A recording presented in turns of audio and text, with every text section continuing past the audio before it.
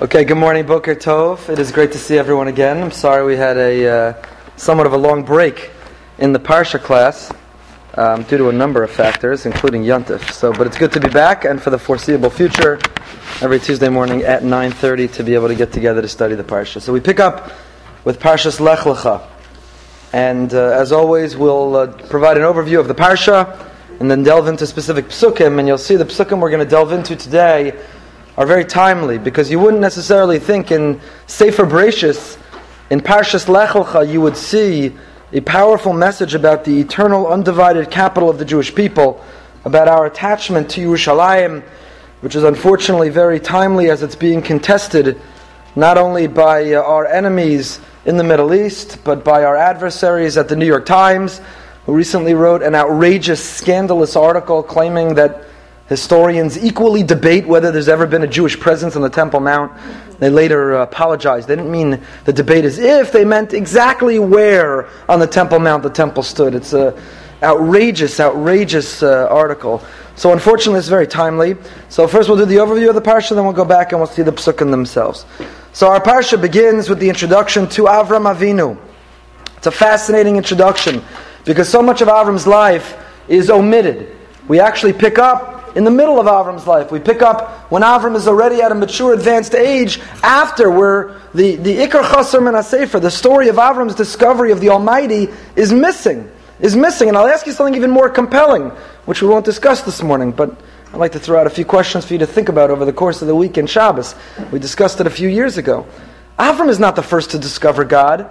We like to talk about Avram as the father of monotheism, the father of ethical monotheism, but he's not.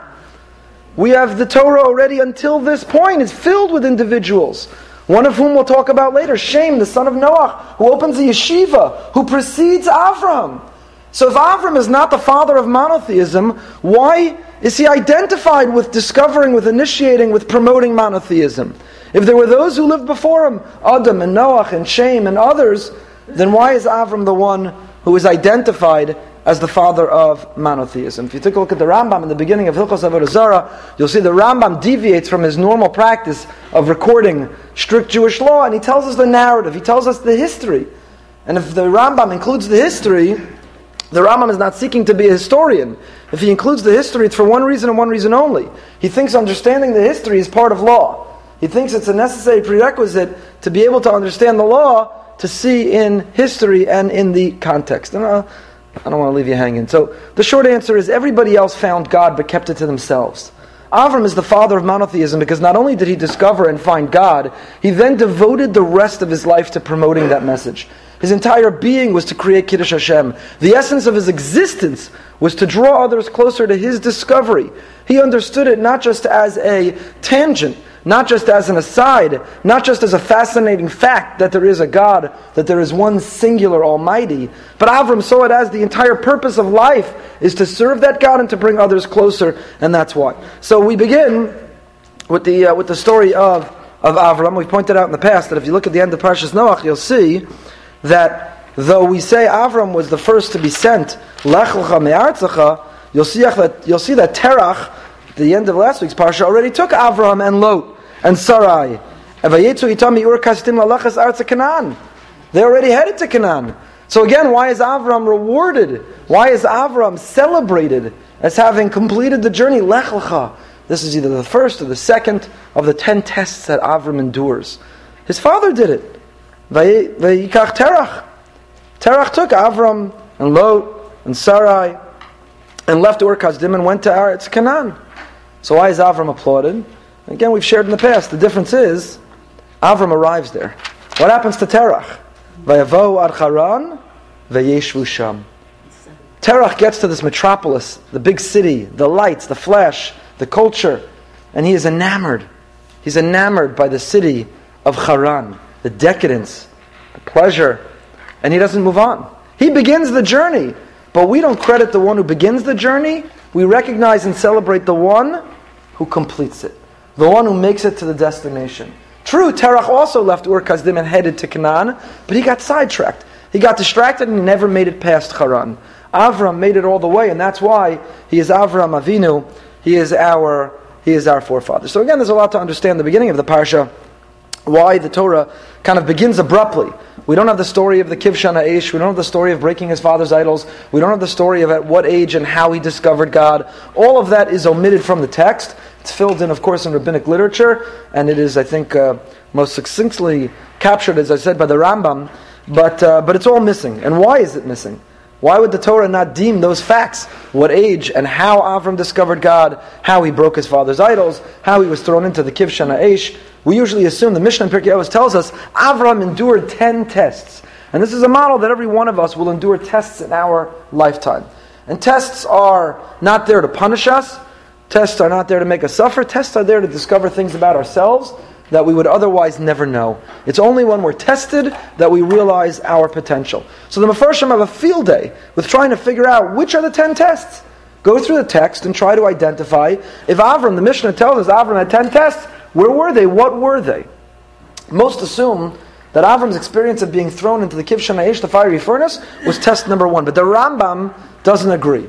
The Rambam says, Lech Lecha, being challenged to leave his homeland, being challenged to leave everything that was familiar, to be Avram Ha'ivri, to be on the other side of everyone else, that was the first test. And why does the Rambam not count being thrown into the fiery furnace? Having the faith to confront and to remain loyal to God, and as a result, the consequence be thrown in the fiery furnace. Why does the Rambam not see that as the first test? You have on the other end also, which was the 10th test. Most assume the Akedah was the 10th test. Rabbeinu Yonah says no. When Avram purchased Maras HaMachpelah, Hebron, another contested city, unfortunately, where there was a stabbing just again today, Maras HaMachpelah, which is ours, Avram purchased it. Rabbeinu Yonah says that was the 10th test, not the Akedah. Well, why doesn't everyone agree? What was the test of purchasing Maras HaMachpelah? It was a transaction. Jews do business. Where was the big test that it's worthy of being called one of the Nisyonos? So again, it's a fascinating study to see where are the 10 tests, and why do the different rabbis come out the way they do in the count, and figuring out why did some include this, and others omit that, what qualifies as a test, and so on. HaKadosh Baruch Hu calls Avram and makes him a promise. I'm going to make you a great nation. And then he says something that our evangelical friends believe even more than most Jews, and that is that those who bless you will be blessed, and those who curse you will be cursed. I can't tell you how many times I've interacted with evangelicals who support Israel, and let's leave aside the debate of what their intent is or not, and whether we should accept their support or not. I think we don't have many friends in the world. I don't see us as having many options but to accept their incredible support. I'm not sure where we would be without it. But they believe wholeheartedly. They actually will create PowerPoints and show throughout history that those who supported the Jews were blessed, and those who did not were cursed. And this is the part of the original promise of God to Avram. Avram takes his wife and his nephew and all of their property, and they head out. All the nefesh asher asu b'Charan. What are the nefesh asher asu b'Charan? The souls they made in Haran. Rashi tells us, inspire yourself to inspire others. This was the outreach movement. Avram is the father of outreach. Hanefesh asher asu b'Charan, Avram megayeres ha'anashim, v'sara megayeres ha'anashim. They stood on pedestals, they stood on soapboxes in the corners of parks, and they didn't just keep to themselves. They had discovered this concept of monotheism. They proclaimed it, they pronounced it, they promoted it, and they recruited people to it, and they had Hasidim, they had followers. Was Avram successful, by the way, in this experiment? Look at the world today, thousands of years later. Avram is born into a world of paganism, of idolatry. Avram's been born into a world where people give credit to rocks and stones, to the sun and the moon and the stars. They're bowing down to inanimate objects. And Avram comes into a world and says, 1 second, that's not what the world is about. I can't see God, feel God, taste God, smell God. There is a being who existed before any of us and will outlast any of us, who has providence over all of us. And his world is not about our pleasure. This world is about giving. It's about his values. And he was set out to teach that to the world. Was he successful? It's a simple question. Was Avram successful? 2015, 5776. Looking back, what? In his eyes or in our eyes? In our eyes. To a large part, absolutely successful. There are billions. Muslims, is for sure, I shouldn't say for sure. There's a debate about Christianity and Islam, whether it's considered monotheism. But it's certainly, even the Rambam, who sees Christianity not as monotheism, acknowledges it's a step in the right direction. The Rambam, in the uncensored edition, praises the progress that Christianity and Islam provides in terms of not worshipping idols per se, and at least being based on a monotheistic system. You have billions of Christians and Muslims and a sprinkling of a handful of Jews, and it's half the world's population is monotheistic. Avram introduced all of that. Without Avraham standing on his soapbox, we might still be bowing down to idols, as we say at the Seder. So Avram's experiment, or Avram's initiative, has been largely successful. Avram and Sarah go to Egypt because there is a famine. We all remember the famous story. Avram tells her, "You're my sister for the purposes of this trip." And Sarah is taken, and then Hashem afflicts Paro with a plague because of Sarai. Paro is frustrated at Avram. "Why didn't you just tell me she's your sister? I would have commanded everybody hands off."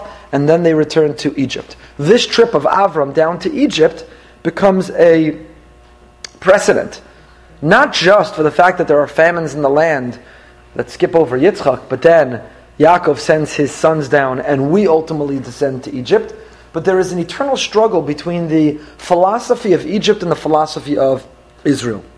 We discussed it in the Parsha class either last year or 2 years ago. You could listen online. But Egypt and the Nile represent one worldview. Israel and reliance on Hashem represent a different worldview. And part of the cultivation and the refinement of our forefathers was the experience of being saturated, embedded in Egypt, and the experience of leaving Egypt, ascending back to Israel, choosing the Almighty. Avram does it. Yaakov through his sons does it. We as a people then are forged as a nation in Egypt, and from there ascend and emerge. So it's not just a geographical coincidence that when there's a famine, we happen to head to Egypt, they have the Nile, we only rely on rain in Israel. There's much more to it, and that is already established in our Parsha through the experience, the journey of Avram. They return to Eretz Yisrael. Avram and Lot. By the way, this is a continuation of this debate, because when Avram and Lot, when they say this place isn't big enough for the two of us, where does Lot look towards? Sodom. He looks towards Sodom, but if you look at the direction that he chooses, Vayisa Lot Eseina Vayars Kol HaKikar HaYarden Kikulo Mashke. Lot is choosing the philosophy of Egypt. It's a philosophy of the Jordan, of irrigation, of no need to rely or depend on the Almighty because you have your own sprinkler system. Lot chooses a philosophy as of abandoning God. It's much more convenient to be able to say, I'm independent. He lifts his eyes and he sees Kikar HaYarden, Kikulo Mashke. Enough of this praying to God for the rain and not knowing when you go to sleep whether your field will be irrigated the next day. Will it rain? Will we harvest? Will we have food to eat? I like Egypt. Egypt. They have everything they need. They don't have to rely on God. So again, this struggle between the philosophy of Egypt, the philosophy of Israel, when Avram goes down and comes back, and then again when Avram and Lot split, Lot chooses Sodom, but really he's choosing Sodom as an extension of the philosophy of Mitzrayim, while Avram, of course, is symptomatic of the philosophy of Israel. A repetition of the promise that Avram's children are going to be like the sand, like the dust of the earth. Go walk the land, it will be yours. It is our land, even if there are those who dispute it. Then we have the Great War. Sodom has 4 other nations it recruits to fight with him. 5 kings versus the 4 kings. And Avram comes in. Lot is captured. They hold Lot ransom because they know that Avram has great wealth. Avram doesn't only have esteem and prestige. Avram has amassed great wealth. So you're going to hold someone hostage who is related to someone with great wealth. You're not going to hold someone hostage who's related to people on food stamps. It's not going to get you very far. So they take Lot hostage with the hope that it's going to get Avram to ransom him. Avram intercedes, rescues his nephew Lot, and by extension rescues Sodom and the 5 kings against the 4 kings. Then the king of Sodom comes out of the bunker where he was forced to be hiding. King of Sodom had great arrogance. Medrash tells us that the king of Sodom tells Avram, look, we have a lot in common. You survived the king of Kivshan Ha'esh, the fiery furnace. I had to hide in the bunker. We've both been tested, and we have a lot in common. Which is an incredibly arrogant statement, because it can't compare the test of Avram to what he had to endure. And then we have this exchange, and this is what we're going to study in a moment, in depth, these psukim, where the king of Sodom is about to engage Avram in a dialogue, but they're interrupted. They're interrupted. We'll study in a moment by whom and about what. Anyway, the king of Sodom then offers Avram great wealth in payment for his stepping up and helping. Avram says, no way.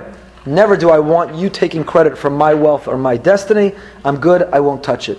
Kadosh Baruch Hu, the Ribono Shel Olam, reassures Avram. We have the Bris Bein Absarim, the great covenant of the commitment of God to Avram, Avram to God, the promise that we are going to go down to Egypt. You see the theme of Egypt in this parsha.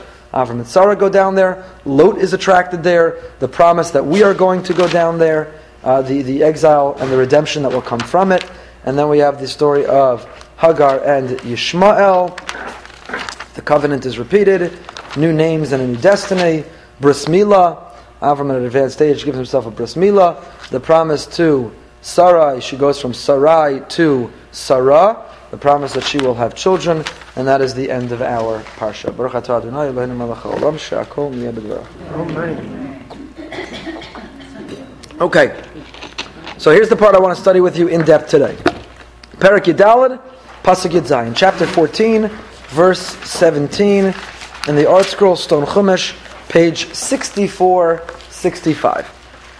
Perek Yudaled, Pasuk Yud Zayin. Where are we picking up? We're picking up exactly where Avraham has saved Sodom. He's emerged victorious in the war between the 4 and the 5 kings.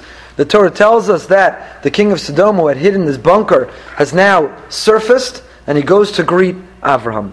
What happens? Vayetze melech Sodom lekraso, acharei shuvo mehakos es kedar la'omer v'samlachim asher ito. The king of Sodom goes to greet Avram when he returns from his victory in the war against Kedar la'omer and the kings with him. El emek shaveh hu emek hamelach. And where do they meet? In a place called Emek Shaveh, which is also known as Emek HaMelach. So the king of Sodom goes out to greet Avram. It sounds like they're about to have a conversation. Yasher Koyach! Thank you, Avram! We were on our last legs. We had no hope. We had no way out. And you come and you rescued us. How can we possibly... But it seems they're about to engage a conversation. And instead, what happens? Umalkitzedek melech shalem hotzi lechem vayayin v'uchoin lekel elyon. They're interrupted. This other personality, this other character comes. What's his name? Malkitzedek. Who is Malkitzedek? He is the king of Shalem. And he interrupts the encounter between the king of Sodom and Avram to bring bread and wine. V'uchoin, and he is a priest to the Almighty God. Vayivarcheu vayomar, and he blesses Avram, and he says, Baruch Avram lekel elyon konei shamayim va'aretz. Blessed is Avram to the God, the exalted God, who is the owner, who has dominion over the heavens and the earth. Ubaruch kel elyon asher migein tzarecha biadecha vayitein lo ma'aser mikol. And he concludes, and blessed is God on the Most High, who has delivered your enemies into your hand, and vayitein lo ma'aser mikol. It's interesting, he uses the pronoun. I looked to see whether anyone suggests that it's Malkitzedek who gives Avraham, but it's not. Avraham reacts to receiving this blessing by tithing, by taking a portion of his spoils, a portion of his wealth, and giving it to this priest. He's a religious man. He's a man of spirituality. And Avram responds and reacts to the blessing he's received by giving Meiser. And now we go back to the conversation that looked like it was about to happen. Vayomer melech Sodom el Avram, the king of Sodom says to Avram, Li hanefesh v'harachush kachlach. You saved my people, I'll take the lives, you take the spoils. Vayomer Avram melech Sodom, harimosi yadi el Hashem el elyon, konei shamayim va'aretz. And Avram says, I lift up my hand to God the Most High, the maker, the owner of heaven and earth, as if taking an oath. Im yichut v'yatzruch na'al, v'mekach mikol asher lach. Avram takes an oath and responds and says, I won't take so much as a thread or a shoe strap. I won't take anything. I don't want you. Let nobody say they made me rich. I'm a self-made man. Only I'm not self-made. God made me rich. But no person, and certainly not the king of Sodom, with all that Sodom represents, will be able to claim they are the one who made me wealthy. Biladai rak asher achlu hanarim v'chelek hanashim alchu iti aner eshkol mamrei heim yikchu chelkam. Far from me, only what the young men have eaten, and those who accompanied me, aner eshkol and mamrei, they will take their portion. And that's the end of the story. And again, to me, you read the section, and it begs the question, who is Malki Tzedek? Why does he inject himself? Why didn't the Torah tell us the war was over? Malki Tzedek gave him a blessing, and then the king of Sodom came out and they had this exchange. Why does it describe the king of Sodom engages Avram? It's abruptly interrupted by Malki Tzedek giving him a bracha, Avram gives him Meiser, and then finally we have the dialogue with the king of Sodom. Why is it written in this way? Why is it written in this order? This is what I want to study together with you. In order to understand this section, you have to know who Malki Tzedek is. Who is this Malki Tzedek? So first of all, let's just see a few things. Malki Tzedek, the king of Shalem, goes out to give him bread and wine. Why is he bringing him bread and wine? Why is Malki Tzedek approaching Avram and bringing him bread and wine? Because he was faint because of the war. So he needed food. Oh, he is just returning from war. So the Sforno writes, "Hotzi lechem v'yayin l'shevi hamilcha l'shavei hamilcha hayafim." To those returning from war who are exhausted. In battle, you don't have time to sleep or to eat. The king of Sodom doesn't, but Malki Tzedek does. Maybe that's a hint to why it inserts itself. The king of Sodom is about to encounter and talk to Avraham, but he's not offering anything, provisions. The Malki Tzedek does. He sees that they're exhausted, they're tired, and the proper reaction is to offer is to offer provisions. In fact, Rabbi Soloveitchik, in the great Rabbi Soloveitchik Chumash that was published by the OU, Rabbi Soloveitchik writes the following: in antiquity, a famished, victorious army on a march back from the battlefront, intoxicated with victory, saw nothing as sacred. Robbery, rape, murder, licentiousness, gluttony, all these acts were permissible. But Avram's army was different. Coming back after weeks of fighting, the soldiers were famished and starved. On the way, there were many settlements, cities, and villages from which they could have gotten food if they wanted. But no one touched anything. Malki Tzedek came out with bread and wine to feed the warriors. He understood what Avram had accomplished, and he came out to greet him. Rashi says this was the way the decent people would greet warriors who were famished with battle. So according to the Rav, why is Malki Tzedek rewarding with the lechem v'yayin? Look at Rashi. Lechem v'yayin, kach osim li'yigiyeh mochama, v'her lo she'ein belibu alav al shahar hagez banav, u'medrash agada remez lo al menachos v'al nesachim. Rashi says that this is the proper way. You give provisions to those returning from war. Malki Tzedek shows that there's no hard feelings, even though it's his descendant, his offspring, who were killed in battle. We'll see in a moment what that means. But says the Rav, Avram and his army could have pillaged a village. They were starving. They didn't. Avram is not just the father of monotheism, he's the father of ethical monotheism. He's introducing to an unethical war the concept of morality. And it's immoral to pillage a city on your way back from war because you happen to be hungry. Malki Tzedek, who is a Kohen L'Kel Elyon, Malki Tzedek, who is a religious personality, understands this distinction, sees how Avram is distinguishing himself by doing that, and that's why he comes out and rewards him with these provisions. Who is Malki Tzedek? Who is Malki Tzedek? And where is Shalem? So look at the Ibn Ezra. Says Rav Avram Ibn Ezra, Malki Tzedek, Nikra Kain Ba'avur Shu Melech, Malach al Makom Tzedek. He's called Malki Tzedek, which means the king of the righteous city. And what is the righteous city? Shalem. What is Shalem? Says the Ibn Ezra, Shalem hu Yerushalayim. He quotes a pasuk from Tehillim. Malki Tzedek was not his name, any more than president is someone's name, or Paro is someone's name, or prime minister is someone's name. Different countries and different cultures have different titles for the head of state.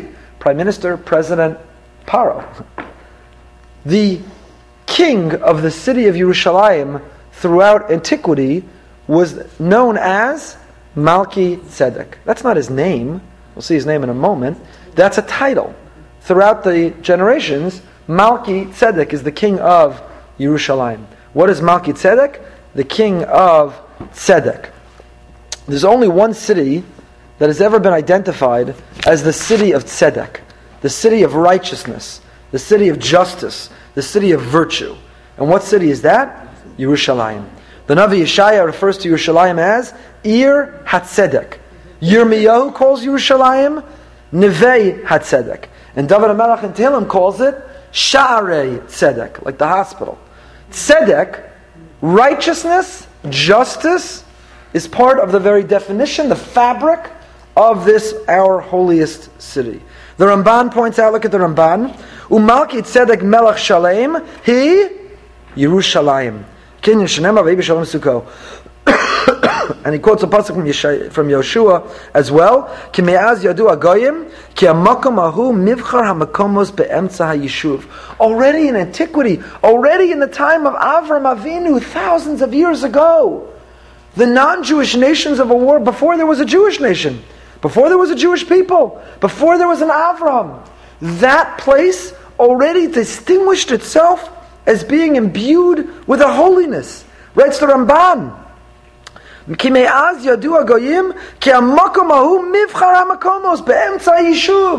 nations of the world already understood this is the choicest of all places, in the middle of civilization. Or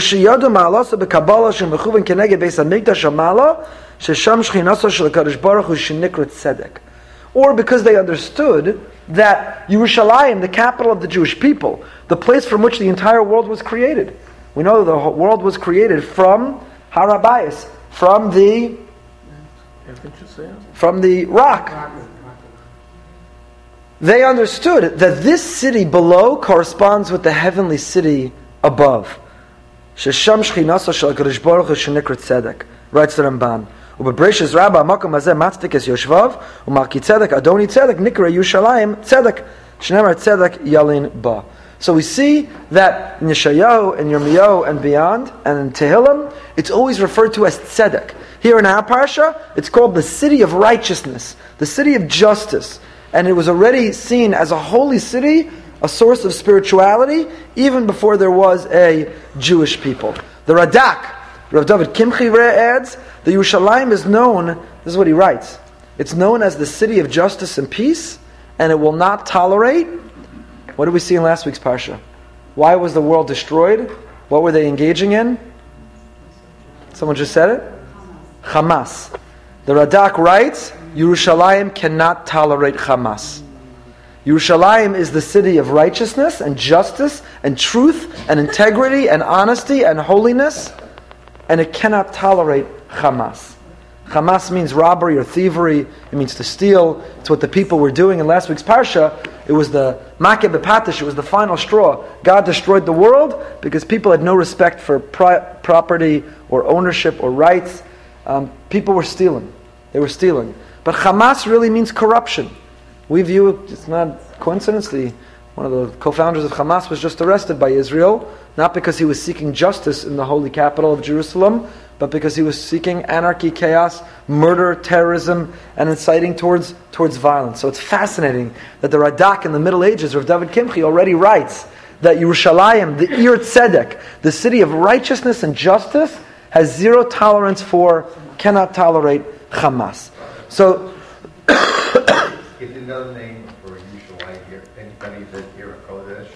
Ir HaKodesh, the holy city. Yeah, that's the name that we place afterwards. Yerushalayim, Ir HaKodesh, but it's not part of the name proper. It's the description of the city. It's the holy city. It's a description of the city, but the proper name of the city is Yerushalayim. In fact, in our text, it's Shalem.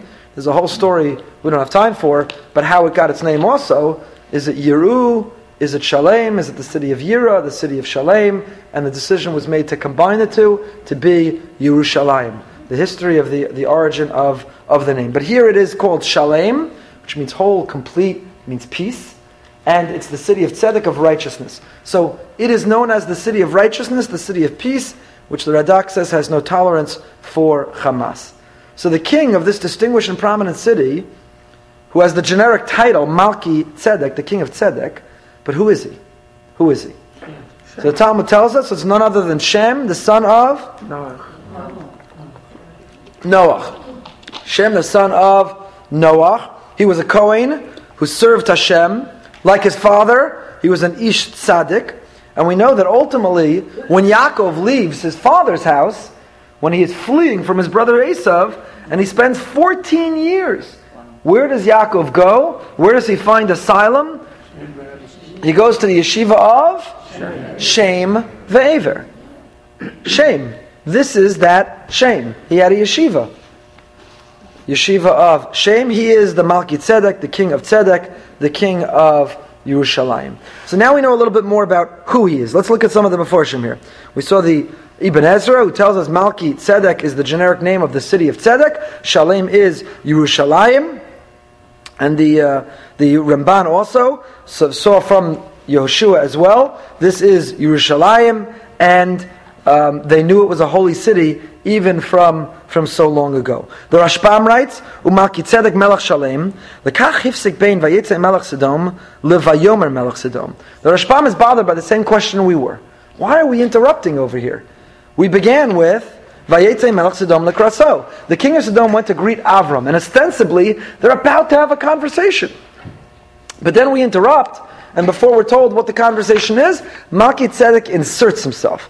So one possible explanation we've already shared is, while the king of Sodom does not provide provisions, Malki Tzedek does. He sees the soldiers as being exhausted. He rewards their ethics and morality, that they did not pillage an area, but they're an ethical army, the army of Avraham. And so Malki Tzedek comes out. That was the first explanation. But the Rashbam is bothered by the same question. Why are we interrupting between Vayetzei Melech Sodom and Vayomer Melech Sodom? The king of Sodom going out and the king of Sodom having a conversation. And the answer is, V'kasav b'intayim, u'malki tzedek melech shalem hotzi lechem v'yayin, lamdenu. Why the interruption? In order to teach us, says the Rashbam. She'emes heshiv Avram l'melech Sodom, k'she'amar lo biladai, rak asher achlu ha'na'arim v'lo amar achalni, ku'acham mishal malki tzedek. When Avram tells the king of Sodom, I don't want any of your things, I'm good to go. He was telling him the truth. How do we know that? Because he was already satiated through the provisions provided by Malki Tzedek. So the Rashbam says, really the king of Sodom was about to talk to him. We only throw this in to show that Avram later was telling the truth when he says, I'm good to go, I don't need anything, I've been provided for. The Or HaChaim HaKadosh of Chaim Ben Atar is bothered by our same question.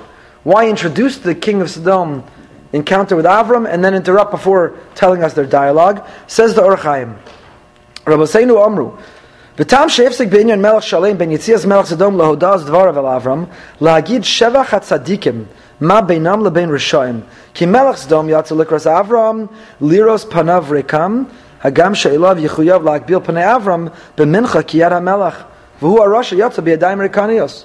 The king of Sodom went out empty-handed. He should have been the super grateful one. Malki Tzedek didn't know Avram anything. And yet, he's gracious in providing Avram and his soldiers. Melech Sodom is rescued from Avram. He owes Avram his entire existence, his salvation. And yet he has the chutzpah to emerge empty-handed. So it's in order to create a contrast, says the Or HaChaim. We introduce the king of Sodom encountering Avram, then we interject Malki Tzedek, and then we go back to the dialogue in order to create this contrast between the Rasha. The wicked person is ungrateful. The wicked person is kafui tov, is an ingrate, versus Malki Tzedek, who didn't know Avram anything, and nevertheless was incredibly generous with him. He brings him lechem v'yayin. Malki Tzedek brings bread and water. I saw something interesting, just as an aside. Wine. Thank you. I need water. That's why I'm...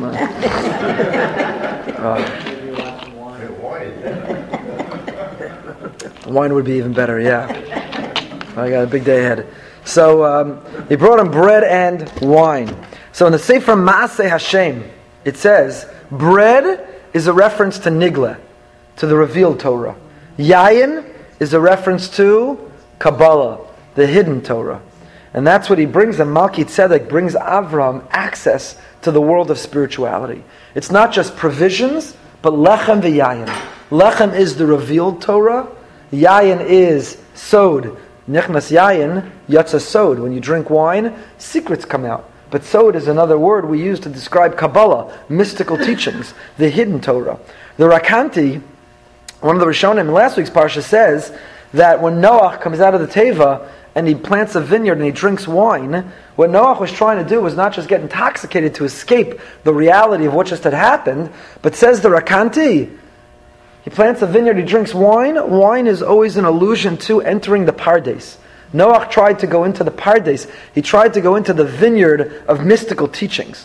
And Noach lo yatsa b'shalom.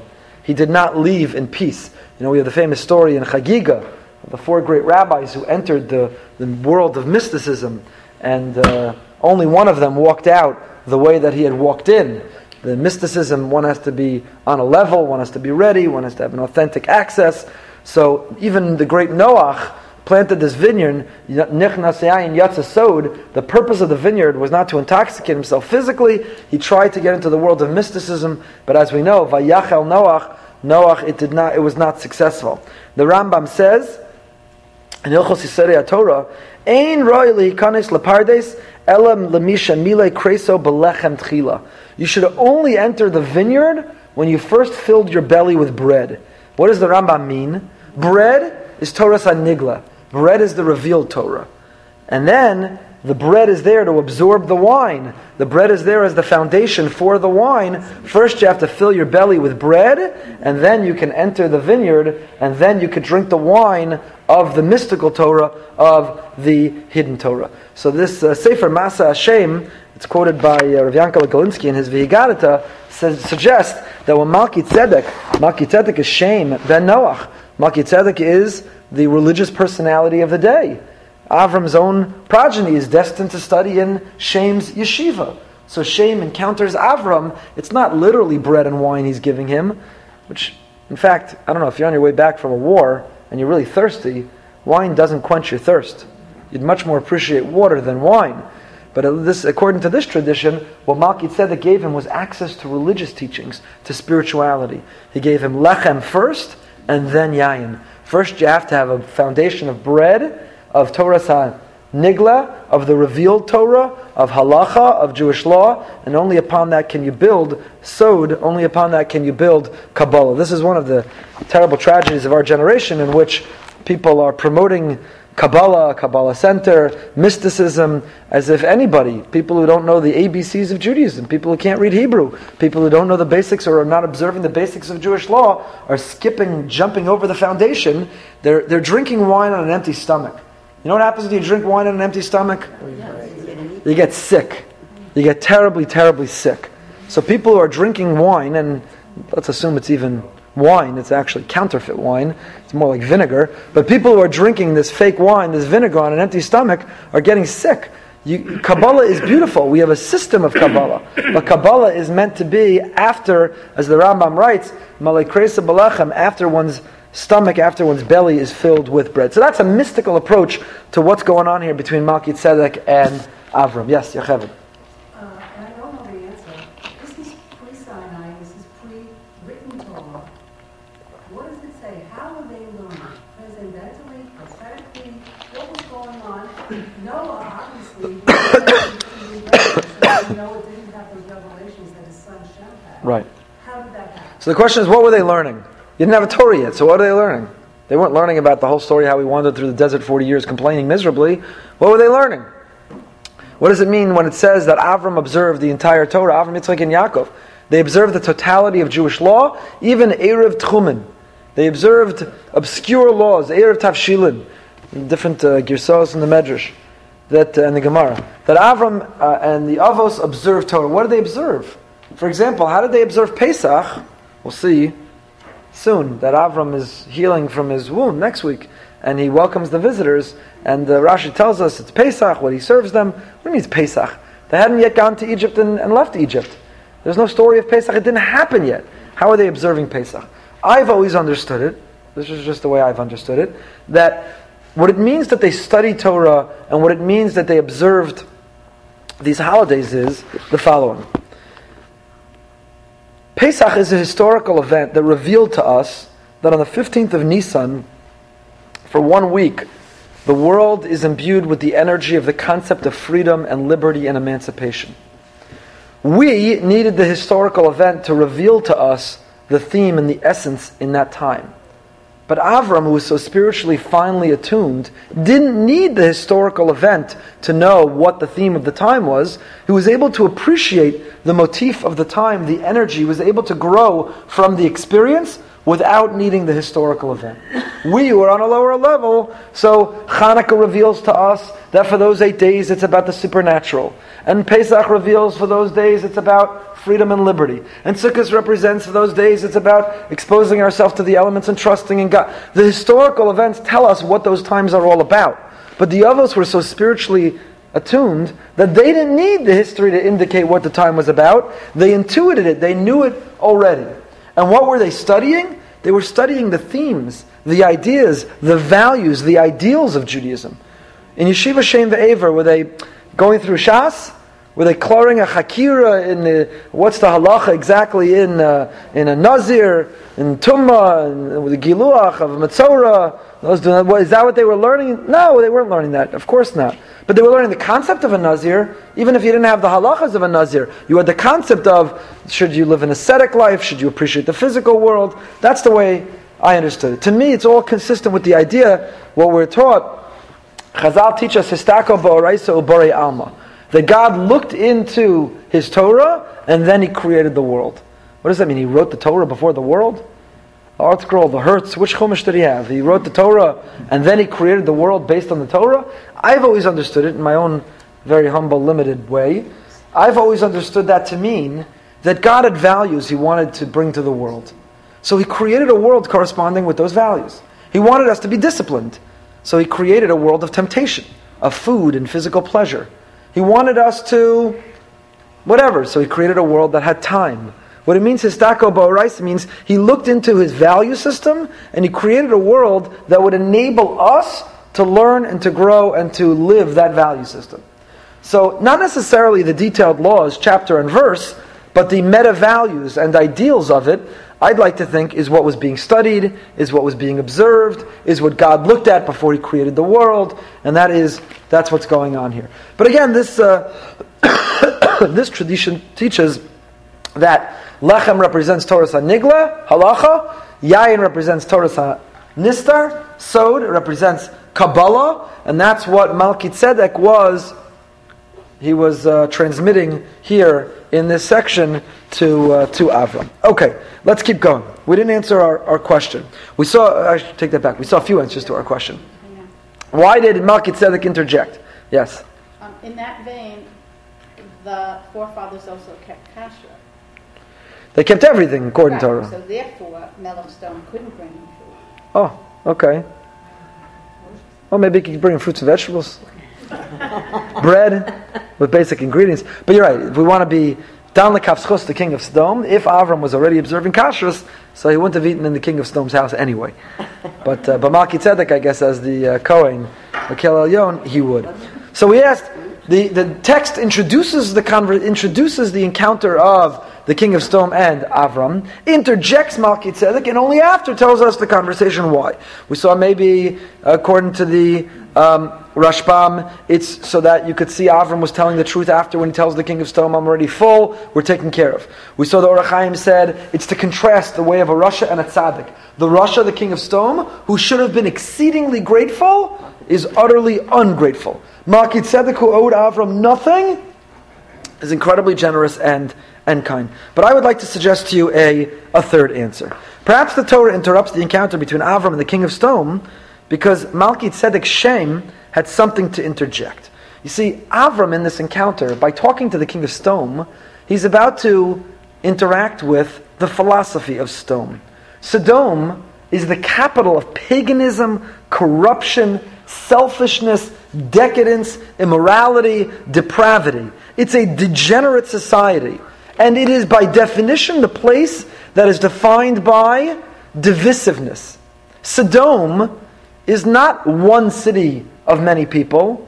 Sodom is many people who happen to be living in the same city. What do I mean? The Mishnah in Navos tells us that those who lead a life of Shali, Shali, and Shalcha, Shalcha, those who live a life of what's mine is mine, what's yours is yours, is the midah of Sodom. Why is that the midah of Sodom? To be so independent, so separated, so divided, mimics the attitude of Sodom. to be unwilling to share, to be unwilling to collaborate, to be unwilling to partner is the essence of Sodom. Sodom is defined by divisiveness. It is the antithesis of chesed and tzedek. You know what the bumper sticker of Sodom is? Billboards all over Sodom say, every man for himself. That's the bumper sticker. It was a capital crime in Sodom to do an act of chesed. Right? We encounter that not now, but later in the Torah. When Lot is gracious to the angels, and they come, and Lot says, take my daughters instead, but instead of taking his guests, but they come and they want to kill Lot because he's practicing hospitality. It's a capital crime to be generous, because a city that is defined by divisiveness, by separateness, where every man for himself, it is the antithesis of the values of where? Yerushalayim. If Yerushalayim is the Ir Tzedek, if it is the city of righteousness and kindness and justice, Sodom is the city of selfishness, of ingratitude, of divisiveness, of every man for himself. So perhaps, I would suggest to you, Shem understood that Avram was about to engage the leader of the capital of corruption. So he interjects, as if to say, Avram, before you engage the king of Sodom and expose yourself or are vulnerable to that philosophy, let me introduce myself. Meet me. Understand not the way of Sodom, understand the way of the city of Tzedek, the city Shalem of Yerushalayim. So Malki Tzedek injects to show graciousness and gratitude by offering bread and wine. He blesses Hashem and acknowledges divine intervention, the success of the war. He gives a bracha to Avram. And what does Avram do immediately? What does Avram do? How does he react to the bracha? Vayitein lo maaser mikol. He gives Malki Tzedek a donation. Oh, you're the king of this righteous city. You are teaching God's principles and values. I'd like to make a donation. By Avram doing that, what does Avram show immediately? That he gets it. He's about to encounter the king of Sodom about divisiveness and selfishness and decadence and corruption. Malki Tzedek interjects and says, whoa, brother, let me tell you there's another way. I come from a city about selflessness. I come from a city of unity and righteousness and charity. Let me give you a blessing. And Avram says, by giving that meiser, I choose your city. I choose your way of life. I choose that philosophy. Vayitein lo maaser mikol. And now and only now is he ready for a conversation with the king of Sodom. Avram distances himself. When Sodom says, let me give you wealth, he's not doing it to be generous, because we know it's prohibited to be generous. Why is he doing it? It's in his own self-interest. There is no generosity in Sodom. If the king of Sodom is offering anything to Avram, it's manipulation. It's manipulative. He's doing it for himself, and Avram understands that and sees that and distances himself from it. Indeed, we learn in next week's parsha that with the fall of Sodom comes the rise of Yerushalayim. Ironically, Avram davens for Sodom, the very city that he's rejecting its philosophy and way of life. In next week's parsha, Avram davens for them. Why? Because he's from Yerushalayim. And the way of the people of Yerushalayim is to daven even for the people of Sodom. Maybe there are 10 righteous people in the city. God, how could you do that? Because he comes from Yerushalayim. Yerushalayim is the place of chesed and kindness and charity and righteousness. The people of Sodom would never have davened for the people of Sodom. Only the man of Yerushalayim would daven for the people of Sodom. If Sodom is about divisiveness and every man for himself, how does David HaMelech describe Yerushalayim? Ir shechubra lo yachtav. It's actually Chevron, but it's also an extension of the philosophy of Yerushalayim. It is a city of unity. It's a city of oneness. It's a city of togetherness. And that's intrinsic in the name itself. The Medrash in next week's parsha tells us that the name of our eternal undivided capital is made up of 2 words I mentioned before. Yireh and Shalem. It is a city, Yireh, of vision, of Shalem. It is a vision of peace and unity. So to divide Yerushalayim in 2 is to compromise the very fabric of Yerushalayim's existence, is to undermine the very essence of a city that has existed for thousands of years. So, I was going to say with all due respect, but he doesn't deserve any respect, the author of that New York Times article that suggests that historians have some real debate about the Jewish connection to the Temple Mount. I mean, that is as outrageous as the New York Times writing an article that historians debate whether the Holocaust happened. It is no less outrageous and egregious and offensive. We have had a connection to that city since the creation of the world, certainly since the encounter in our parsha of Avram and Melchizedek. To suggest that we need to divide a city, that Jordan offered to take over watching the Temple Mount, that the UN is looking to vote to declare our precious Kotel a Muslim site. I don't know if you saw that. These suggestions, these despicable, disgusting, horrific suggestions, literally seek to undermine the very essence of the city. Melchizedek, it is the city of tzedek, of righteousness, of justice. It's a city of unity. It is the city of peace. The only time in the last 2,000 years that the three major religions of the world have all been able to practice freely in Yerushalayim is under the Jewish sovereignty. It is a city of unity. It is a city of peace. It is Yireh Shalem, Yerushalayim. It has a vision for peace. It has a vision for a sense of unity. That's why in our Tanakh, Yerushalayim appears, or a reference to Yerushalayim, no less than 457 times. 457 times. Never in the Quran. It's not a holy site for the Muslims. But for the Jewish people, no less than 457 times. Yerushalayim encapsulates everything that we dream for our people. Righteousness, justice, peace. That's why we face it wherever we're davening in the world. That's why we end our Seder and we end Yom Kippur, Lashana Haba, B'Yerushalayim.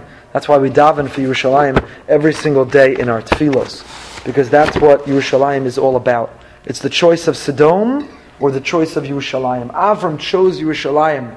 And only a man of Yerushalayim would even pray for the people of Sodom. Okay, let's see a little bit more in these psukim before we conclude. Melchizedek gives him a bracha. Melchizedek is described hu kohen le kel elyon, and he gives a bracha. Vayivarcheu vayamar pasuk Yates 19. Baruch Avram le kel elyon konei shamayim va'aretz. What should it say?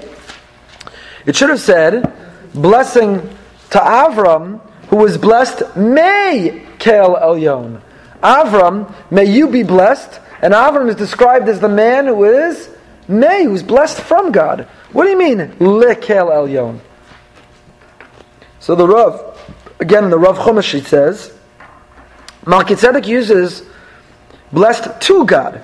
This means Avram's blessing had to reflect back upon God. Melchizedek's blessing was that Avram would succeed in service of God in his great endeavor to establish a new society and give man a code by which to live and act. All the blessings bestowed upon Avram would be returned with dividends to God. Avram would proclaim that God owns the world and that man is only an instrument in the hands of God to carry out and realize His will. So when Melchizedek is giving a bracha to Avram, he gives a bracha to Avram, Baruch Avram, Likel Elyon. It should have said Mekel. Says the Rav, Likel Elyon to God means the greatest bracha Melchizedek could give God is that Avram is successful. As God's agent, as God's shliach, as God's ambassador here on earth to attract others to Him, the bracha to God is that Avram be successful. It's a beautiful diuk, a beautiful insight over by Soloveitchik, not Mekel Elyon, but Likel Elyon. He's described, the Kli Yakar writes in Pasuk Yates, previously Melchizedek is the Kohen Likel Elyon. He is the priest of the one above. But now, he blesses Avram, Likel Elyon konei shamayim va'aretz. This is similar to what the Rav just said, says the Kli Yakar. Lamala ne'amar v'hu kohen Likel Elyon.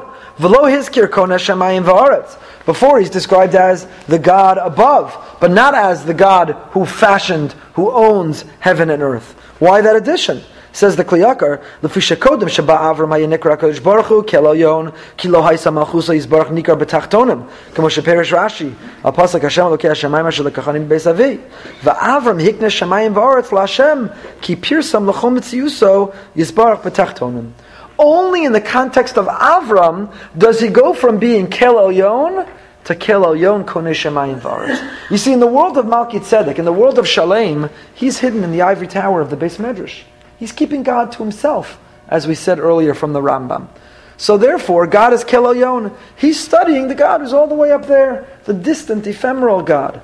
But Avram is operating down here on earth. Avram is going town to town, city to city, getting up on a soapbox and telling everybody, join me in this new world movement, this new world religion. He brings God from the heavens down here to earth. So in the context of Avram, says the Kli Yakar, he goes from being just Kel Elyon, the God of on high, to Konei Shemayim V'aretz, the God who's down here on earth as well. I'll tell you one last thing. When Malki Tzedek gives this bracha, he starts out and he first gives a bracha to Avram, Vayomer Baruch Avram, and then Ubarach Kel Elyon Asher Migein Tzarecha Biyadecha. So our rabbis tell us that Malki Tzedek is punished. Shem is punished. Why? Because he first blesses Avram, and only after does he acknowledge God. Look at the Orach Chaim. Shene'enas al asher icher birchas Hashem v'hiktim birchas Avram v'nitla mimena hakahuna. He was going to be the progenitor of the priesthood. He is Malki Tzedek. He was Kohen. Hu Kohen lekel Elyon. Why did he lose the kahuna? Why were his children not the source of priesthood? He lost the priesthood as punishment for the fact that he said it in the reverse order. He should have first blessed God and only then blessed Avram. I'll tell you, it's very interesting. There are Achronim who say, we have the practice when you make a l'chaim, that you take your glass and you make a l'chaim, and then you make a bracha, shahakol, and you drink your l'chaim, bar pregaf, and you drink your l'chaim. The Kaf HaChaim and others say it's a terrible mistake. You pour your glass, first you make the bracha, you take a sip, and then you make the l'chaim. How could you, just like, I don't know if they reference Malki Tzedek, but how could you first bless each other, l'chaim, l'chaim, l'chaim, and then only then give a bracha to Hashem? First you have to give the bracha to Hashem, and only then do you give the l'chaim to one another. That's We should. That's the second drink. Oh, the second drink. Okay. We should be zocha to Yerushalayim, being the Ir Shalem, the city of unity and peace in Eretz Yisrael and around the world.